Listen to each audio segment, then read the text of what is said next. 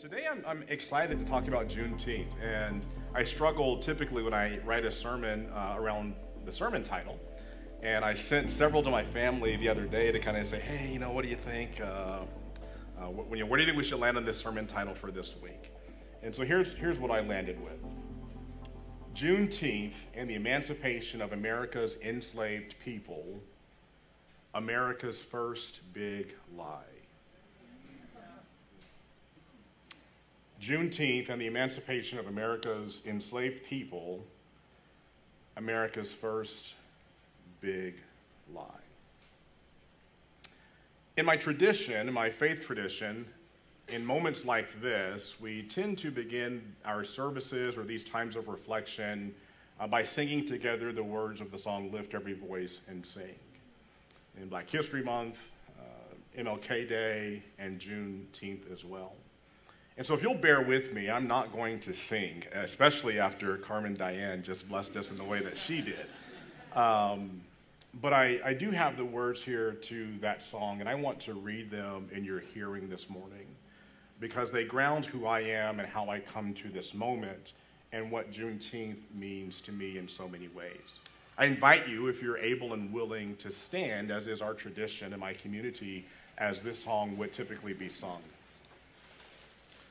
The words say this, and you may have heard this before: lift every voice and sing till earth and heaven ring. Ring with the harmonies of liberty.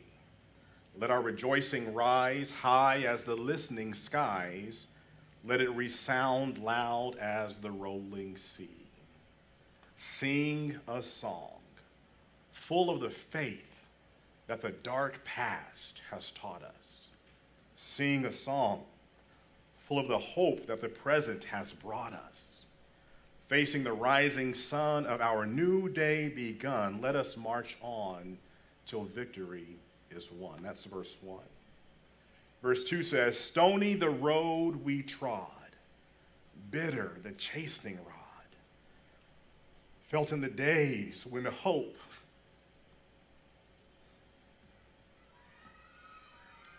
unborn had died. Yet with a steady beat, have not our weary feet come to the place for which our fathers sighed. We have come over a way that with tears has been watered. We have come treading our path through the blood of the slaughtered. Out from the gloomy past, till now we stand at last, where the white gleam of our bright star is cast.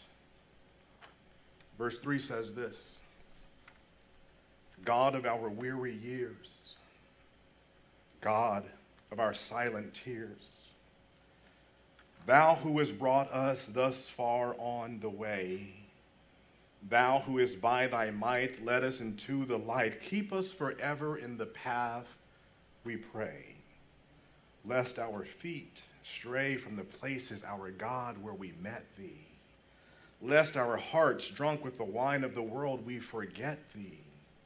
Shadowed beneath thy hand, may we forever stand, true to our God, true to our native land. Thank you. You may be seated. I get a little emotional when I read those words and I reflect on the pain of the people who would come to identify that song as our anthem. You may have heard it referred to as the Negro National Anthem. And it is a song whose lyrics absolutely define the path, the road that a broken and bruised and battered people have traveled for so many years. Traveled against their will, having done nothing to deserve the pain and the punishment they suffered, but some kind of way being able to draw themselves to have hope. Lyrics like, sing a song full of the faith that the dark past has taught us. So I think about painful parts of my own life, my history. It takes a lot to recontextualize that pain in many cases to a place where I can say it is in fact spurring me to have faith. It's kind of the antithesis of what we often think about pain doing in our lives. I want to give a little warning here. If you are concerned about the issue of CRT, or should I say the non-issue of CRT, then you might be triggered by my message today. Because what I want to do here in the time that I have is to share a little bit about what Juneteenth is, how it came to be, and then hopefully make some connections for us about what I think that means for us today as we live our lives, and what it means for us as we struggle through, right, creating or living or having this relationship with a God that we might believe in. The issues, the drama around CRT are quite frankly largely a marketing campaign that has been highly effective. There's a gentleman by the name, and I use the word gentleman very loosely, of Christopher Rufo. And he considers himself a conservative activist. He's out of Seattle, Washington.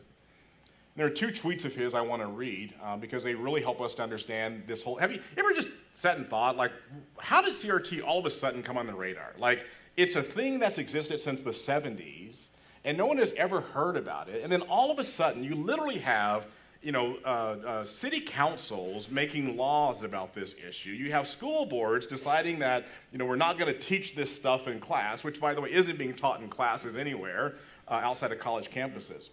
But Christopher Rufo writes on the 15th of March in 2021, he says, "We've successfully frozen their brand, critical race theory." It's interesting when someone else gives you a brand. He says, we've frozen it into the public conversation and are steadily driving up negative perceptions. We will eventually turn it toxic as we put all of the various cultural insanities under that brand category. He later tweets the same day, "The goal is to have the public read something crazy in the newspaper and immediately think, critical race theory. We have codified the term and will recodify it to annex the entire range of cultural constructions that are unpopular with Americans." We do this thing in this country, we have a history of doing this thing in this country, of working really hard to shape narratives in the ways in which our desires are served best. It means that in many cases, we're not really concerned about what is true, what is factual, what is right. We oftentimes find ourselves just aiming toward that which serves my agenda. It's a dangerous place and way to function. But it is as American as apple pie, I would say. I think what we're saying, what I feel like we're seeing with Juneteenth is that very thing. One of the things the Bible says or suggests is that when people know the truth, they are in fact free. So I believe that empires, institutions, systems that are designed to oppress people are always vested in protecting and hiding truth away from the eyes of the masses, because they understand that when masses see and understand truth and have a way to connect with truth, their systems of oppression are, quite frankly, at risk. It's only a matter of time before systems of oppression begin to crumble and fall when people have access to believe, to understand, and live into that which is good, right, and true. So Juneteenth. If you're the kind of person that needs a scripture for a sermon, here you go. Exodus 6, 1 through 8, I think, says this. "Then the Lord says to Moses, 'Now you shall see what I will do to Pharaoh. Indeed, by a mighty hand he will let them go. By a mighty hand he will drive them out of his land.' God also spoke to Moses and said to him, 'I am the Lord. I appeared to Abraham, Isaac, and Jacob as God Almighty. But by my name, the Lord, I did not make myself known to them. I also established my covenant with them to give them the land of Canaan, the land in which they resided as aliens. I've also heard the groaning of the Israelites.'" Have you ever groaned about your conditions and wondered if anyone cared or heard? God says here, "I have also heard the groaning of the Israelites, whom the Egyptians are holding as slaves, and I have remembered my covenant. Say therefore to the Israelites, 'I am the Lord, and I will free you from the burdens of the Egyptians, and deliver you from slavery to them. I will redeem you with an outstretched arm and with mighty acts of judgment. I will take you as my people. I will be your God. You shall know that I am the Lord your God who has freed you from the burdens of the Egyptians. We tend to situate ourselves in biblical text in the place of either the victims or the heroes. We think that if we are aligned with the heroes of the text, then we have God's favor and power working and moving on our behalf. I think if we align ourselves with the victims in the text, right, those who are the oppressed, then we believe that God will then come and rescue us in the ways in which God rescued those in the text. A great example is a year ago I was helping a church with some videography work. It was a white church here in the city, not necessarily a progressive church, and on a given Sunday around this time, they sang the song, "No Longer Slaves."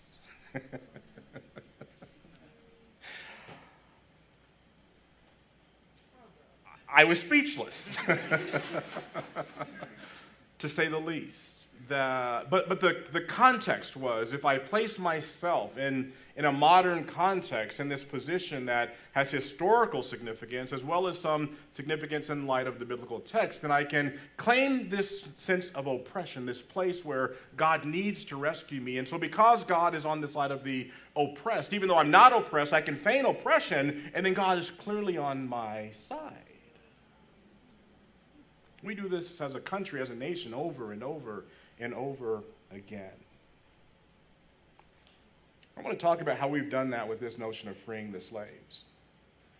If I were to ask who freed the slaves in America, the most popular answer would likely be Abraham Lincoln. Right? How many of you would answer Abraham Lincoln? Because that's what we've been told and what we've been taught. But the truth is that Abraham Lincoln, while he believed that slavery was wrong and he himself did not own any enslaved people, Abraham Lincoln had zero interest in actually freeing enslaved people in America. In fact, the Emancipation Proclamation signed on September 22nd of 1962, the document that we herald as the document that freed slave people in America, did no such thing. First, we have to understand that a proclamation by a president is not law and is not really enforceable outside of any specific bounds that Congress gives the president to enforce that proclamation. If Congress gives that president power to enforce that proclamation is not necessarily permanent, which means the next president that comes in can absolutely, by another proclamation of equal power, reverse and undermine the proclamation of the previous president. But not only that, the actual language of the proclamation that Abraham Lincoln signed was very particular. Here's what it said. It's on the other page. It says, on the first day of January, meaning January of 1863, in the year of our Lord, 1863, all persons held as slaves, and listen to this, within any state or designated part of a state, whereof the people shall then be in rebellion against the United States, shall be then thenceforward and forever free. Here's what he's saying.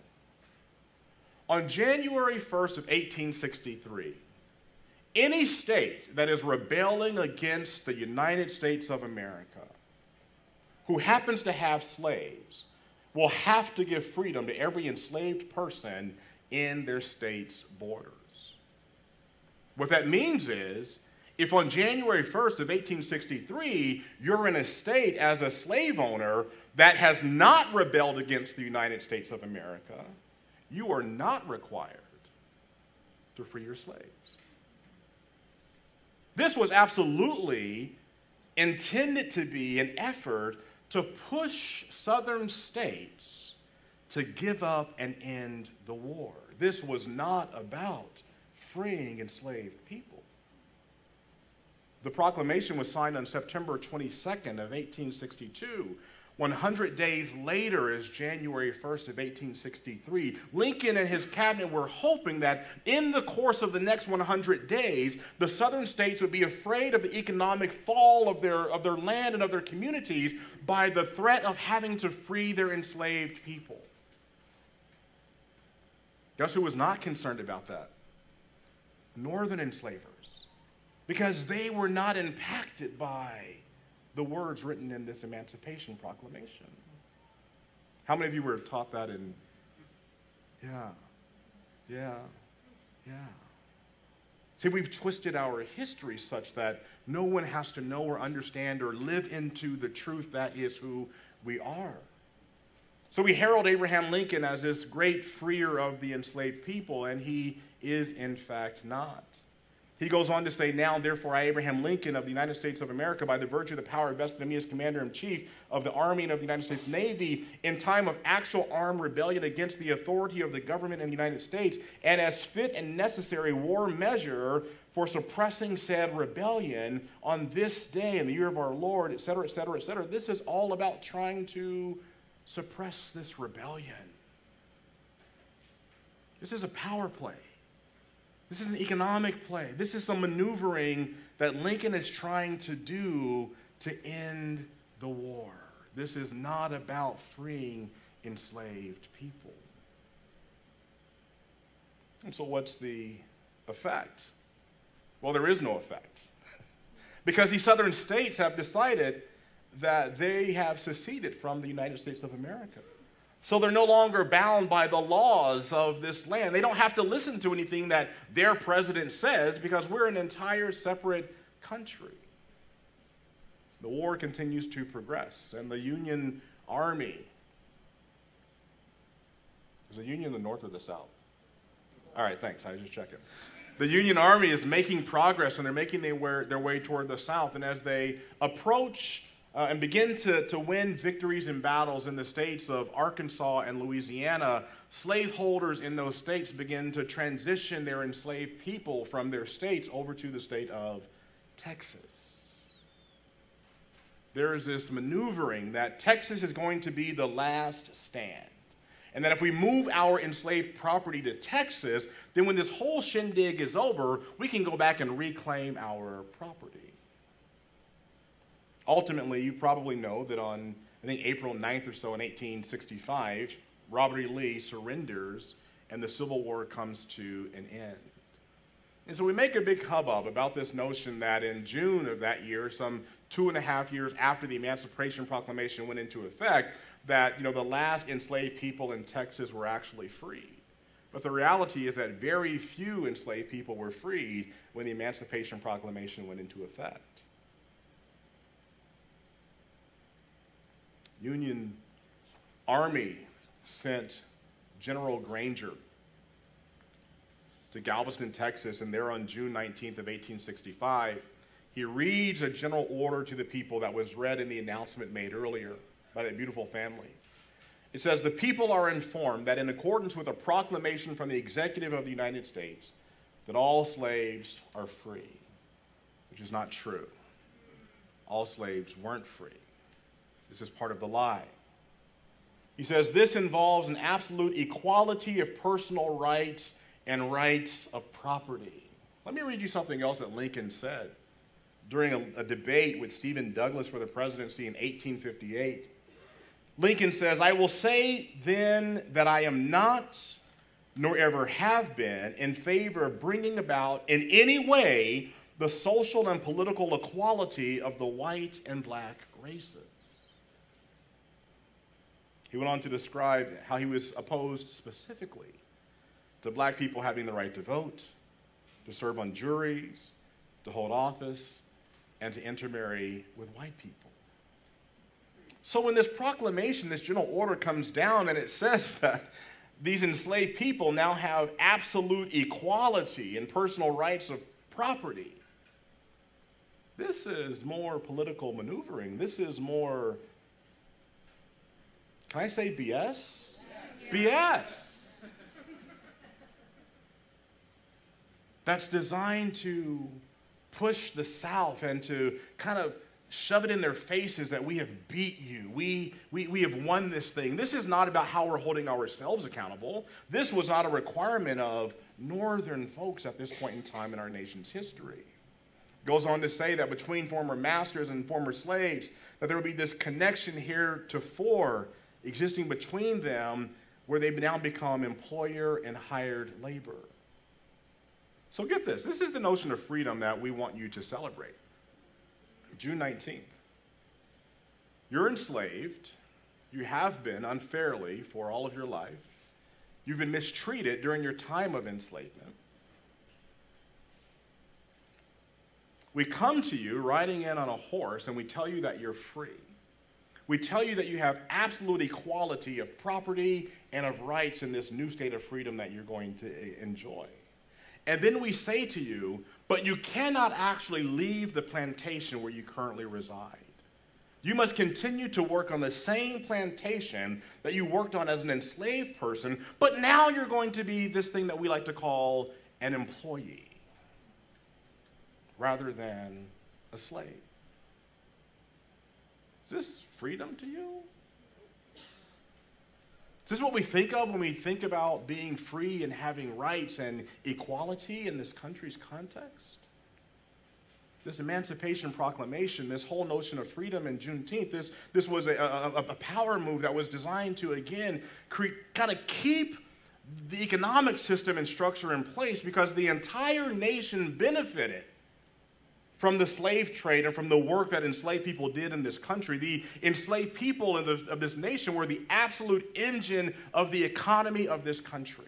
When we talk today about America being an economic power or being one of the greatest economic economies in the world, all of that directly goes back to the free labor of enslaved Africans in this country during the 17 and 1800s.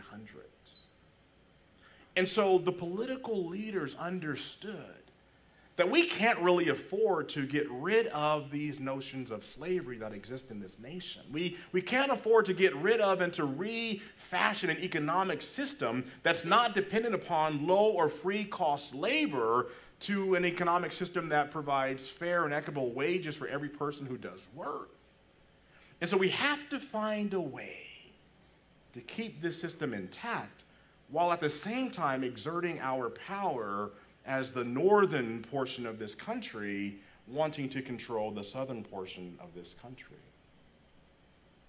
And so we say that these freed people must now work on the same plantations as employees, and they may now work for wages. By the way, there are no laws or requirements around what those wages should look like. There is no minimum wage at this point in time.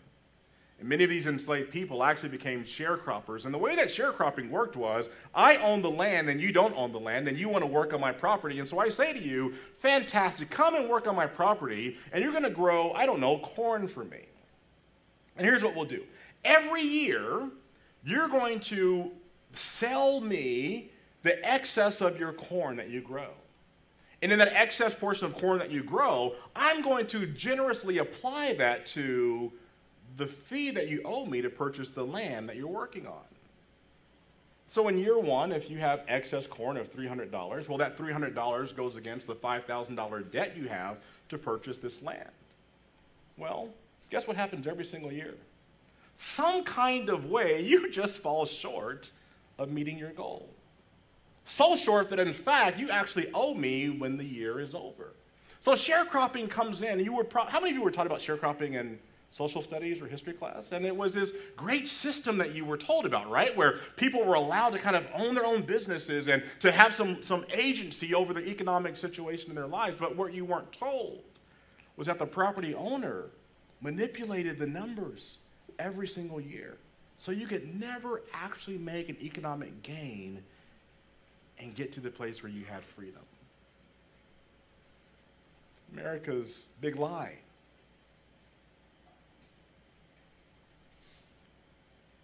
So June 19th comes. Gordon comes in with this declaration. And for the first time, enslaved people in Galveston, Texas, see free black men roaming around their city. Part of the army, these free black men have come to help free them so that they can have the same kind of liberty that they never envisioned or thought possible for themselves. And that began an interesting journey for these freed people. That very day, many of them set out in what we now think of as the first Juneteenth parade.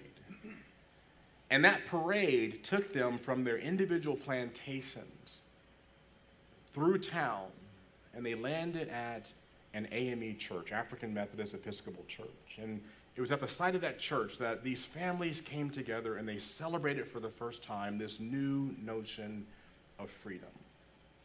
Why is that important? That's important to me because these are people who, in the midst of the most difficult, most horrific conditions that you or I may ever be able to imagine, these are people who have suffered the worst atrocities, the worst human atrocities that you or I might ever be able to imagine. These are people who had no reason to have hope because they were born into these conditions. Their forefathers and mothers are born into these conditions. Their children were born into these. There was nothing that indicated to them at all that their circumstance or situation might change and they might actually be free. But some kind of way, these people were able to develop a concept and a construct of God that allowed them, at the midst of the moment when they're finally free, their initial response is, let's go together and worship God and celebrate. If that's not powerful enough for you in and of itself, understand that the theological framing of God that was given to them was one that supported their enslavement. The Bible says, slaves, obey your masters in the Lord. This is good. The slave masters, the slave master's preacher would go, and the entire notion of Christianity with the slaves was to make them docile and obedient. How many of you know that there was a slave Bible? You can go to Fisk University right now today and go to their special archives, and they actually have a copy of a slave Bible that a student who came to Fisk University in the 1800s brought with them when they came to study here at Fisk University. And what's interesting about that slave Bible is that it wasn't really the same Bible that you and I have today. It was a Bible that was truncated, and there were a couple of things that were accidentally, I'm sure, left out of the text that they were given. So, for example, the text that I read this morning out of Exodus chapter 6, that didn't show up in their Bible. This idea that God would free God's enslaved people and that they would in some way become independent and victorious against their enslaver. In fact, the book of Exodus, which I want to say is 22-ish or so chapters, in the slave Bible is 2 chapters long.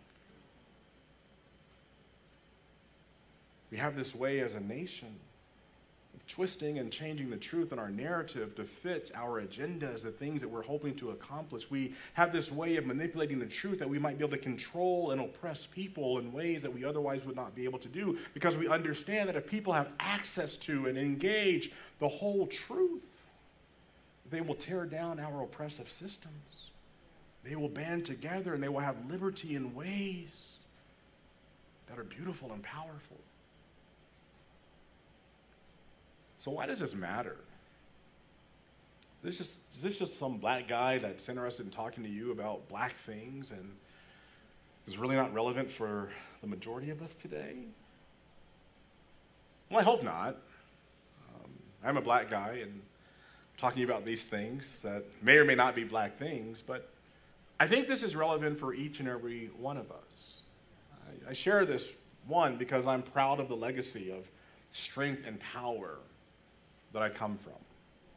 I come from a people who have withstood things I can't begin to imagine withstanding. I come from a people who hoped against hope. I come from a people who heard things about God that were not true and were able some kind of way to connect with that same God in a way that was good and right and true and holy. I come from a people that were told things that God believed about them that were just absolutely wrong, and they were some kind of way able to reject those things that they were being taught and heard. I don't know if anyone here has any experience in that realm, but I just need you to know that sometimes the stuff that other people want to tell you that God believes about you or says about you is just not right. And sometimes it is the folk who are the most religious that are spewing the biggest pile of crap because they understand that if you get the truth yourself, then they can't control and manipulate you.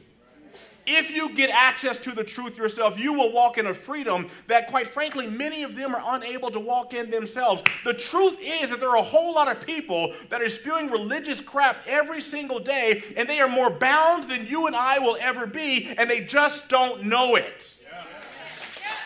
They're unable to see their own bondage. They're unable to see their own place of limitation. It is this notion that I have to play the game. I have to show up and I have to fit into this system.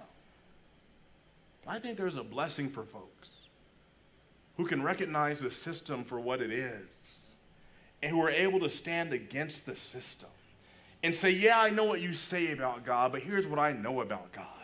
Yeah, I understand, what you're writing about God, but here's what I've experienced with God. Yeah, I understand the stuff you want me to believe and to do and to think, but here is where I stand on these things because of my own experiences with this God that I believe is loving and kind and gracious and concerned about me and fashioned me after God's own likeness. That's what your book says.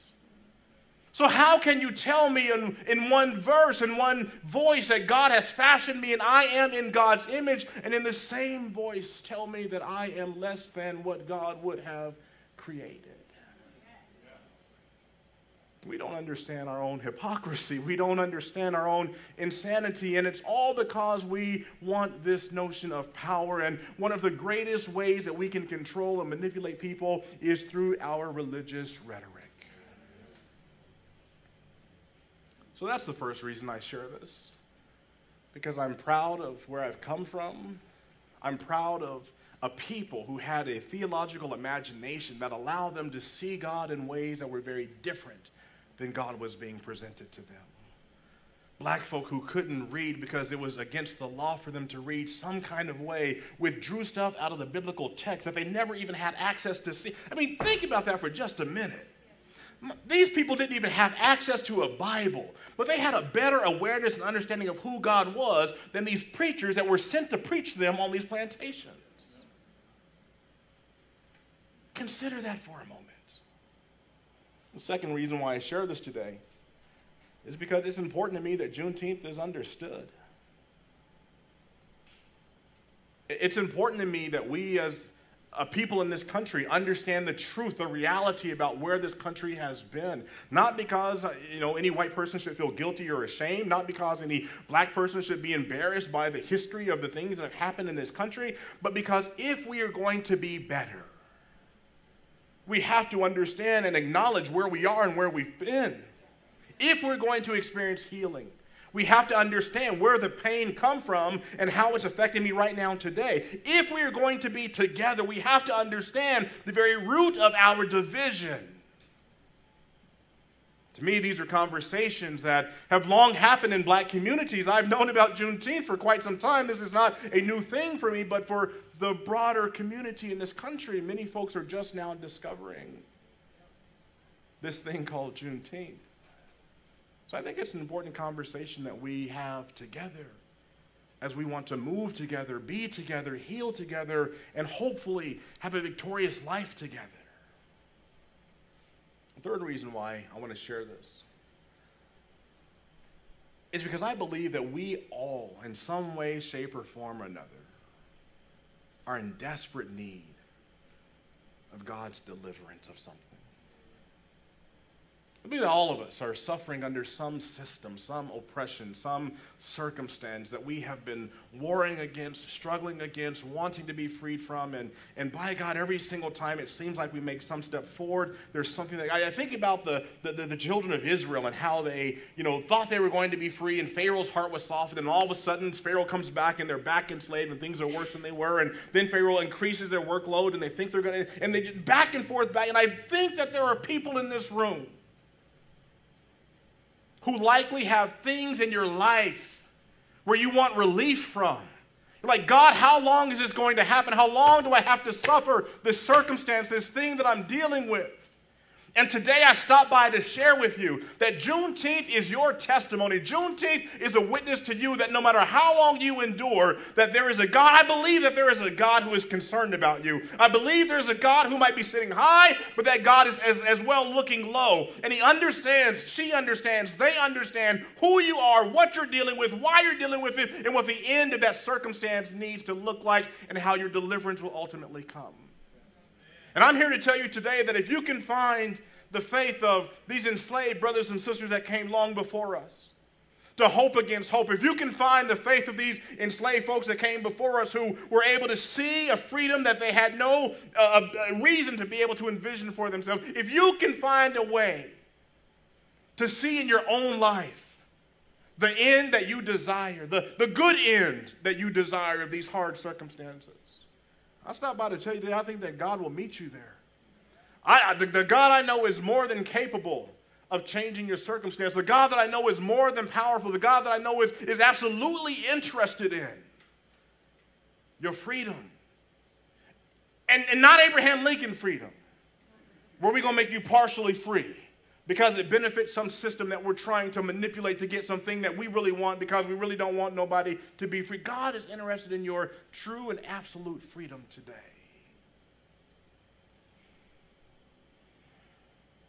The last reason why I share this today is because when Jesus was talking about his ministry and quoting Isaiah 61, he goes through and he says, the anointing of the Lord is upon me to preach good news, etc., etc., etc. And part of what he says in there is that he understands his life, his purpose, his calling is to help set captives free.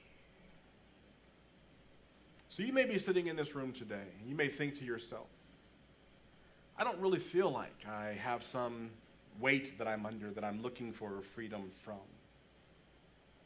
And if that's your story, I thank God for you that that is where you are in your life. That is a blessing to be able to experience.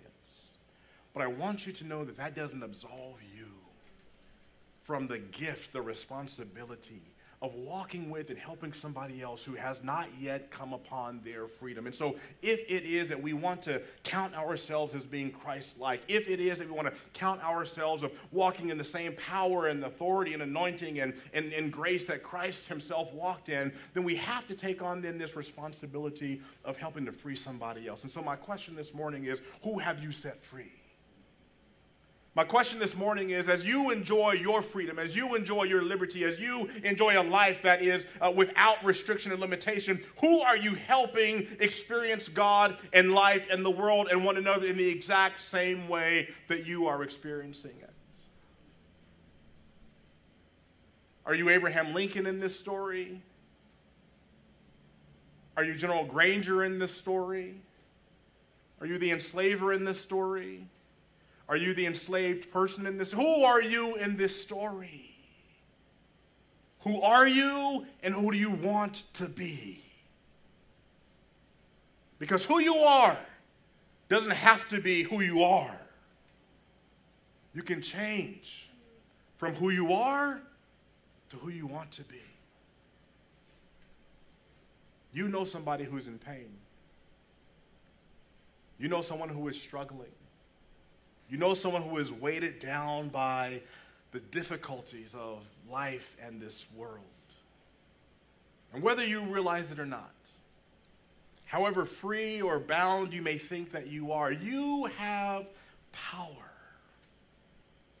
to extend freedom to another person. You have the ability, the capacity, I would even dare say responsibility to carry freedom with you wherever you go. So that as you encounter people who are questioning themselves, their lives, whether they should live or shouldn't live, you can give them something of hope. You can share with them that despite how their circumstances may look and be, that you know about a God. And even if you don't believe in this God I'm talking about, you can at least say, I've heard people talk about a God who has brought freedom to hurting people. I've heard people talk about this God who has been able to change people's circumstances that seemed unchangeable. However difficult, however challenged, however strained your circumstance may be, I am believing with and for you that God will show up on your behalf, that God will be in the midst of your story, that God will come and join you in the place where you are. I want to leave you with the lyrics of one last song. To me, this song sort of speaks to this notion of how do we engage this construct of freedom. How do we get to this place where we understand that me being free is not enough, that I have to use my freedom on behalf of or with someone else who is not yet free? The lyrics of this song go like this. We who believe in freedom cannot rest. We who believe in freedom cannot rest until it comes. Until the killing of black men, black mothers' sons, is important as the killing of white men, white mothers' sons. That which touches me most is that I had a chance to work with people, passing on to others that which was passed on to me. To me, young people come first. They have the courage where we fail.